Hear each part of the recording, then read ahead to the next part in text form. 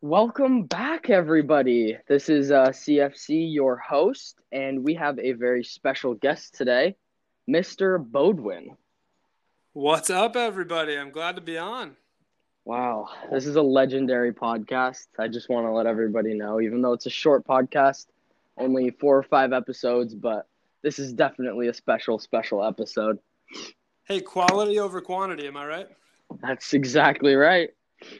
Love it. Love it. So, Bodwin, I want to talk a little bit about some segregation and oppression and resistance and empowerment, all from in the past. Obviously, you teach APUS, and one of the very main topics from my learning in APUS this year was there's a lot of racism and segregation and slavery that happened in the past.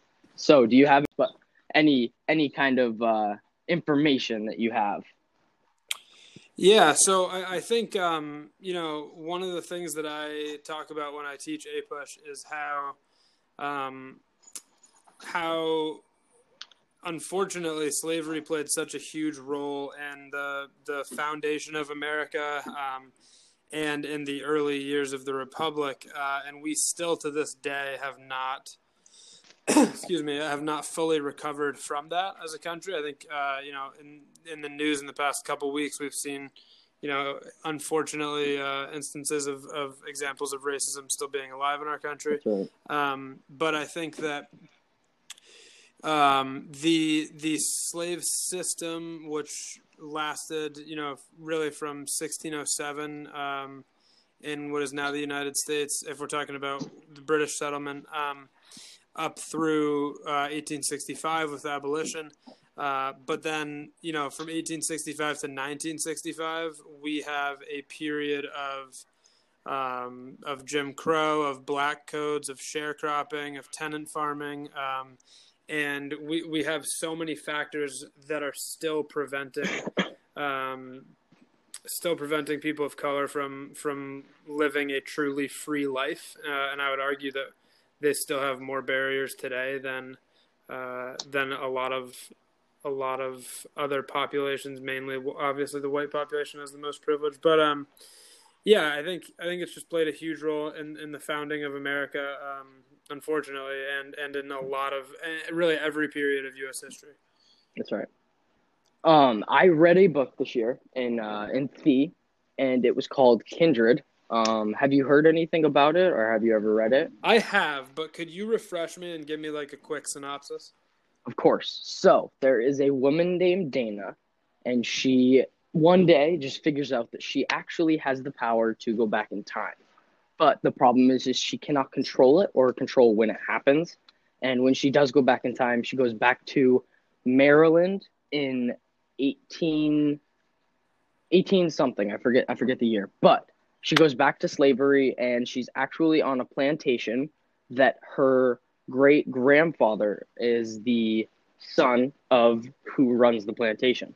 Um, he does not know that she is his kind of relative, but she has to save him every single time she goes back from a near death experience that would then have her die. Like she would never even be exist. Like she'd never exist if Huh. he died. So she has to save him every single time she goes back, and each time the slavery gets worse, and he becomes even worse, and he kind of gets into alcohol. He becomes more like his father and is really just a not very nice person. And he is one of the main reasons that we have oppression as one of our topics, Okay. because he's not a very good person, and he uses his power as a white person against all of the slaves to a very bad extent.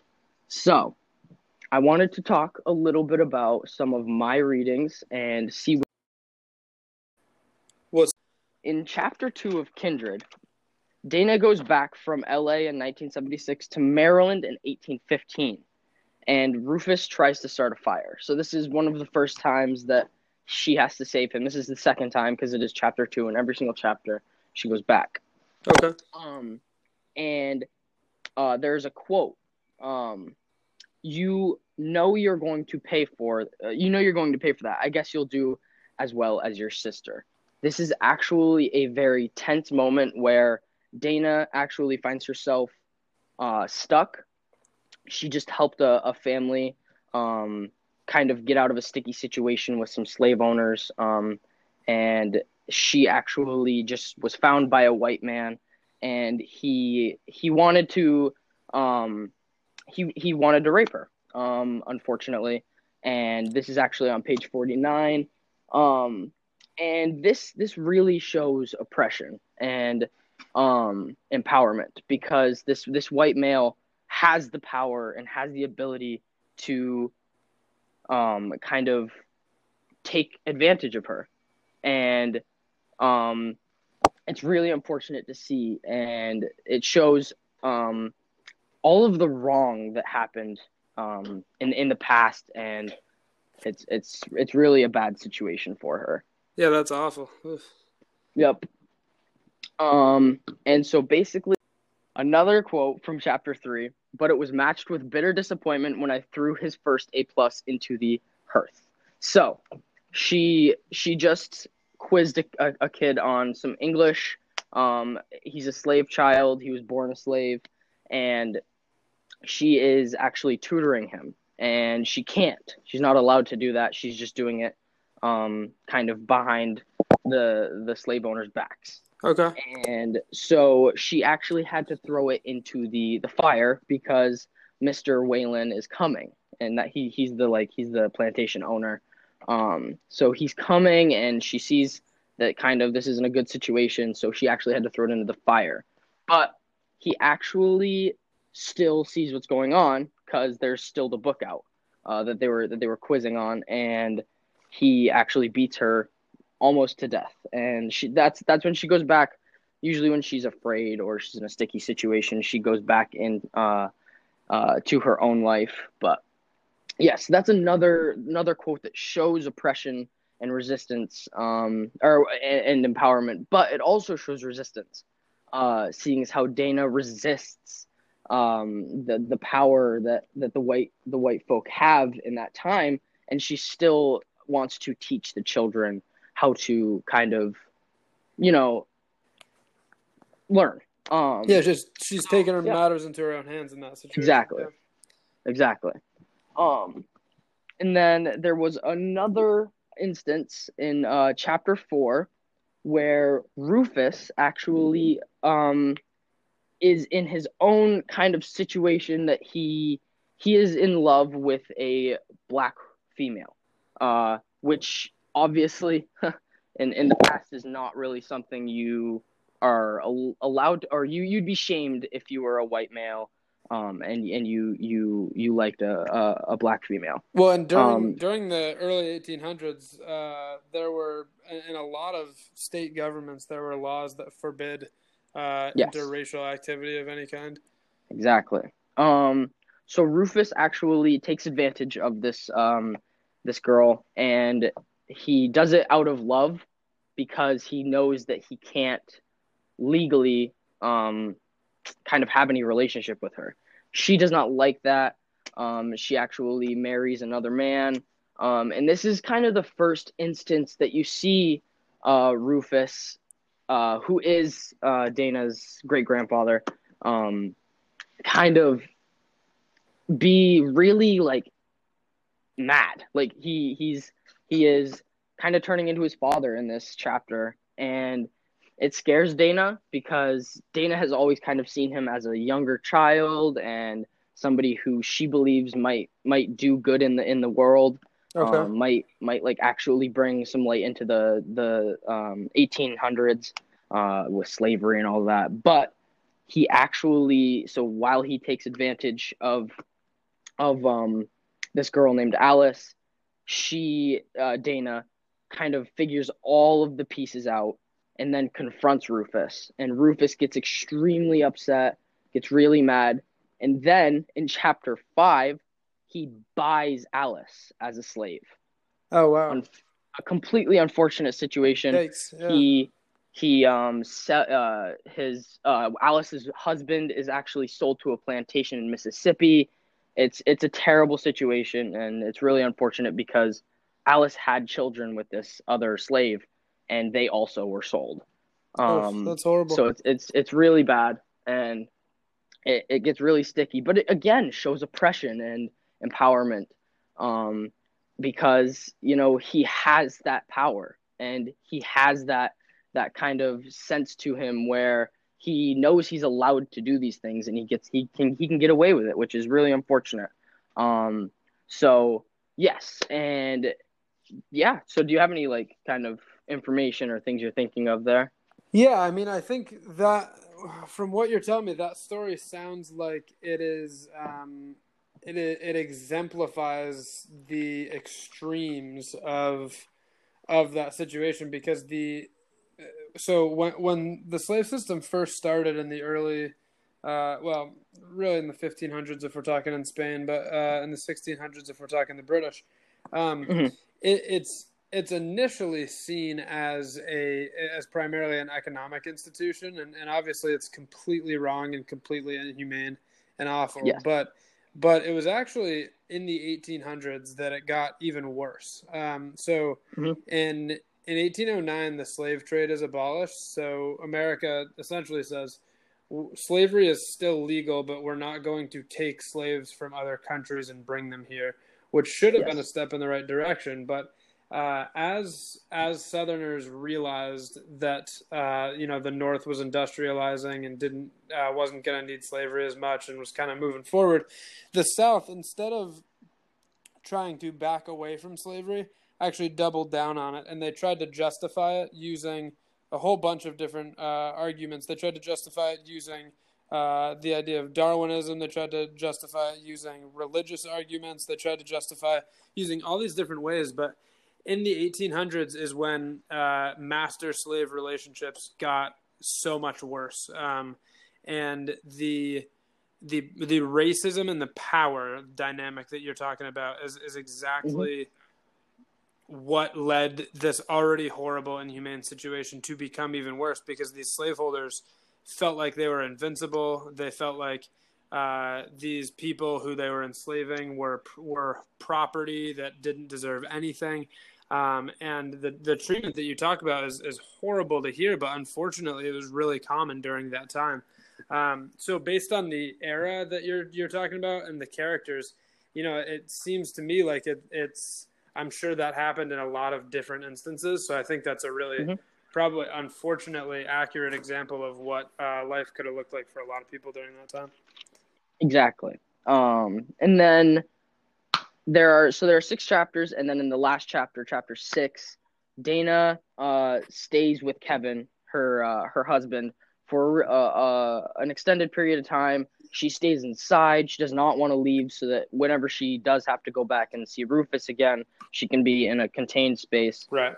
So she finally goes back to Rufus. And Rufus sold like all of Alice's children as slaves. So all of her new children are all sold. So obviously Dana again gets extremely upset, kind of loses it with Rufus. It's kind of a sticky situation for Dana because Rufus is really old now. He's kind of really matured and strong. So Rufus loses it, sends her to the plantation and out into the fields. Rufus kind of comes to and notices, I kind of need her. So he brings her back and was like, oh, I'm so sorry I did this to you, blah, blah, blah. Rufus's mother is still alive. Rufus's father died in chapter 5. So Rufus took over the plantation. And Alice is still here at the plantation. But unfortunately, in this chapter, Alice is found dead. Oh, wow. She could not take it with Rufus anymore, and she took her own life. Rufus was just way too much for her. Yeah, this is a tough book, man. Yes, this book gets really into the details, and it's unfortunately true. Which is the hard part to kind of read. And that's the thing, is if it's going to be accurate and powerful, it has to be a really tough read because it's such a tough subject. It's exactly true. And so Rufus then actually comes to and is like, that's right. I'm trying to be a good guy here. I'm trying to be nice. I'm trying to be as nice of a slave owner as I can be. So he certifies his children that he just sold from Alice. He certifies them back, and they are free. So they are actually free African Americans, which is great. But unfortunately, Dana kind of had to push him to do it. And in the end of the chapter, Dana is found with Rufus, they're just alone, and he actually tries to take advantage of her, and he tries to rape her, and she actually kills him. Oh, wow. She stabs him, and I mean, I'd say it's good for her, but of course it sucks. I was gonna say I don't condone murder, but good for her for exactly. fighting back. I mean, that's exactly. He did not deserve really anything at that point. So exactly, and this really is one of the main instances of resistance in the book, and it kind of takes over the entire rest of the story. It's a short rest of the story that's basically the end of the book, but it really kind of takes a good look at the entire book, shows everything that he's done. It goes over all the bad that he's done, and then ends with a kind of sweet note, but also at the same time, obviously, murder sucks.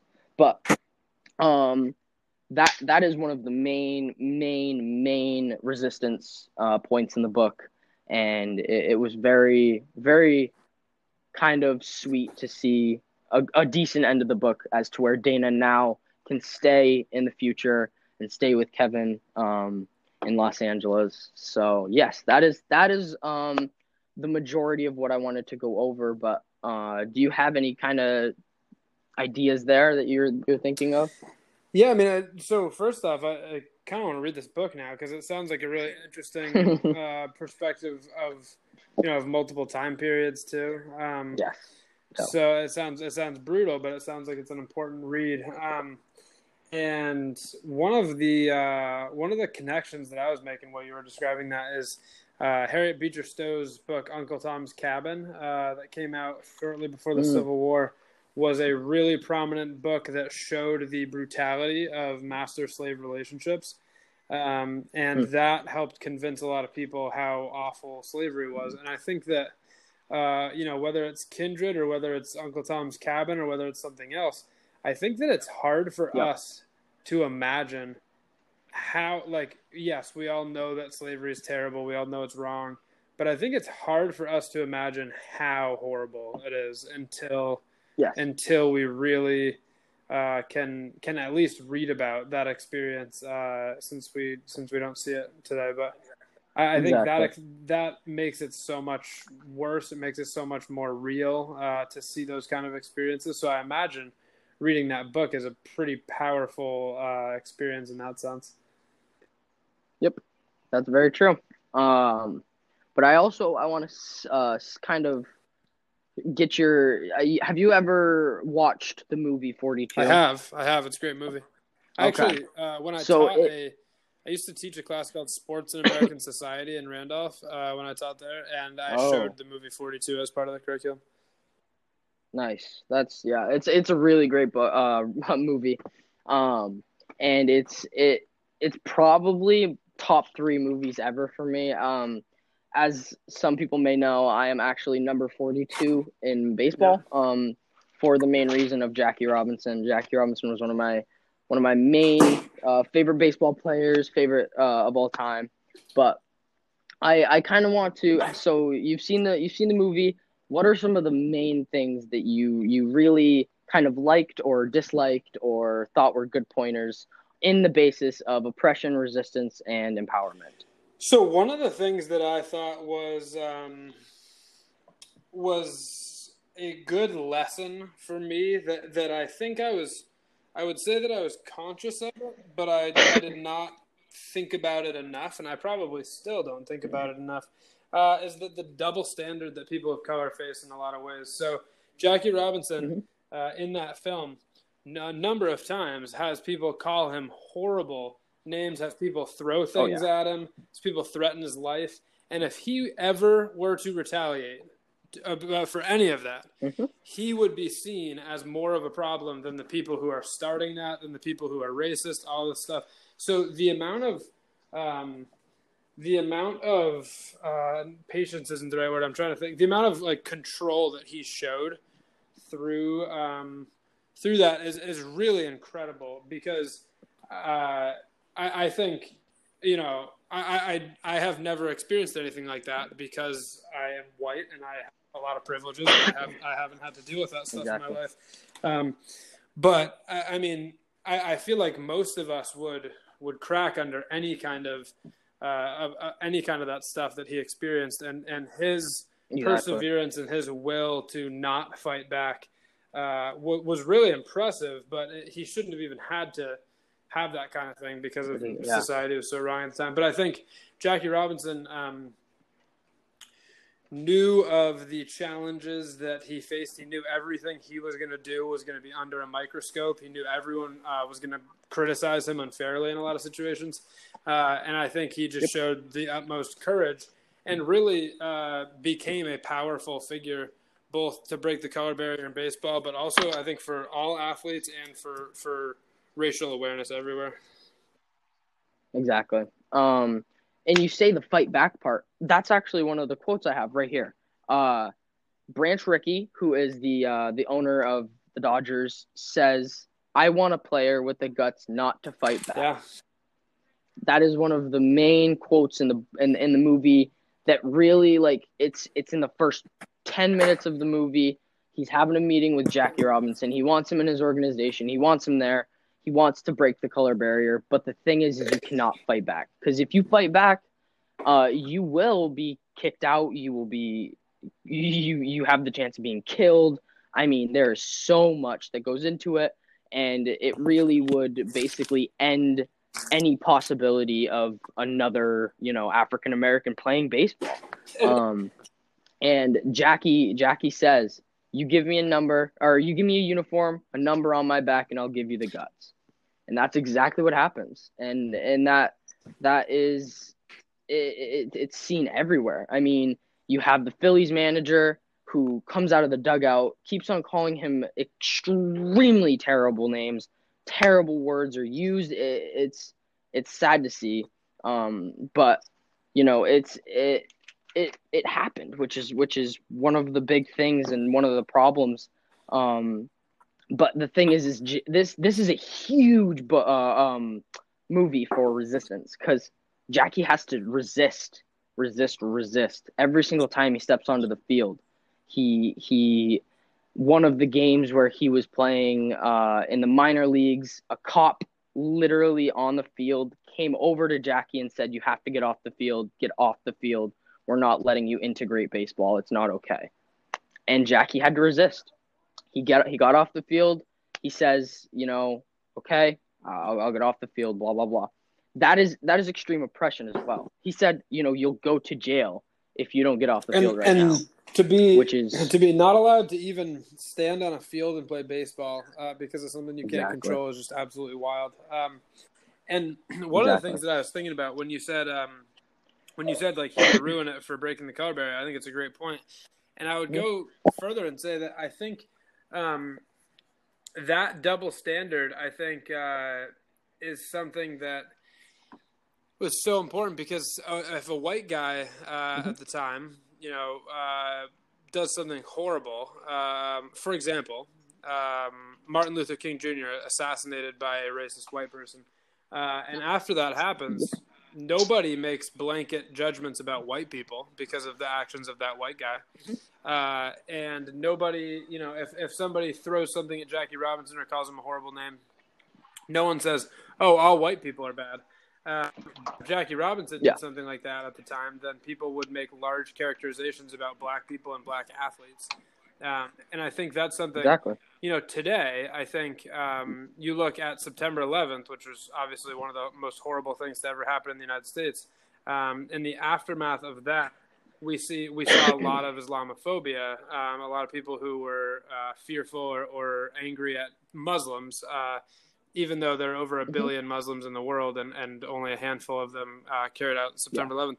But then, when we see shootings like Sandy Hook done by a white man that's my age, people don't make generalizations about me because of the actions of that guy. So I think that Jackie Robinson had to deal with that kind of thing where when you are in the minority, your actions, especially during Jackie Robinson's time, his actions could be used to blame his whole race, which is totally unfair.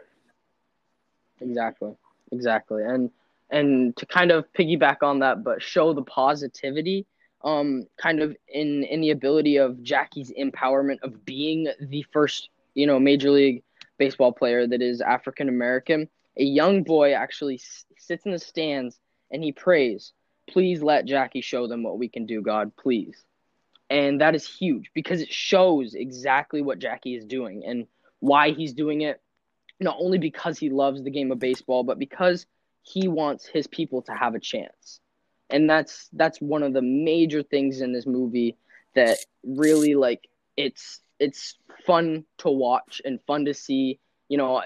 If I were to get a chance to go back in time, I think Jackie Robinson would be exactly who I want to see, because I want to, like, just live in a game that he's in, see all of the racism that he had to fight against, and see, like, obviously, if I were to live back in that time, I wouldn't know the end, and the good that came out of Jackie being the first Major League Baseball player, but having the perspective of knowing that he did actually, break that barrier would just bring me so much joy to watch him I agree. And I think that he, because of how amazing he was, he rose above all of that stuff, and he made all of those racist people look very small and very irrelevant. And history has forgotten the people who were racist towards him and remembered him. So that's he's the winner in that situation, because he made such an impact and he made those other people look like the racist idiots that they are. So. And Jackie Robinson probably, when he died, had no idea how he had no idea that his number would be retired in every baseball park in the country and all those things. So you could go back and tell him that. Exactly. Which would be pretty cool. Right? Exactly. That's very true. And I talked a little bit about the Phillies manager. They call him Chapman.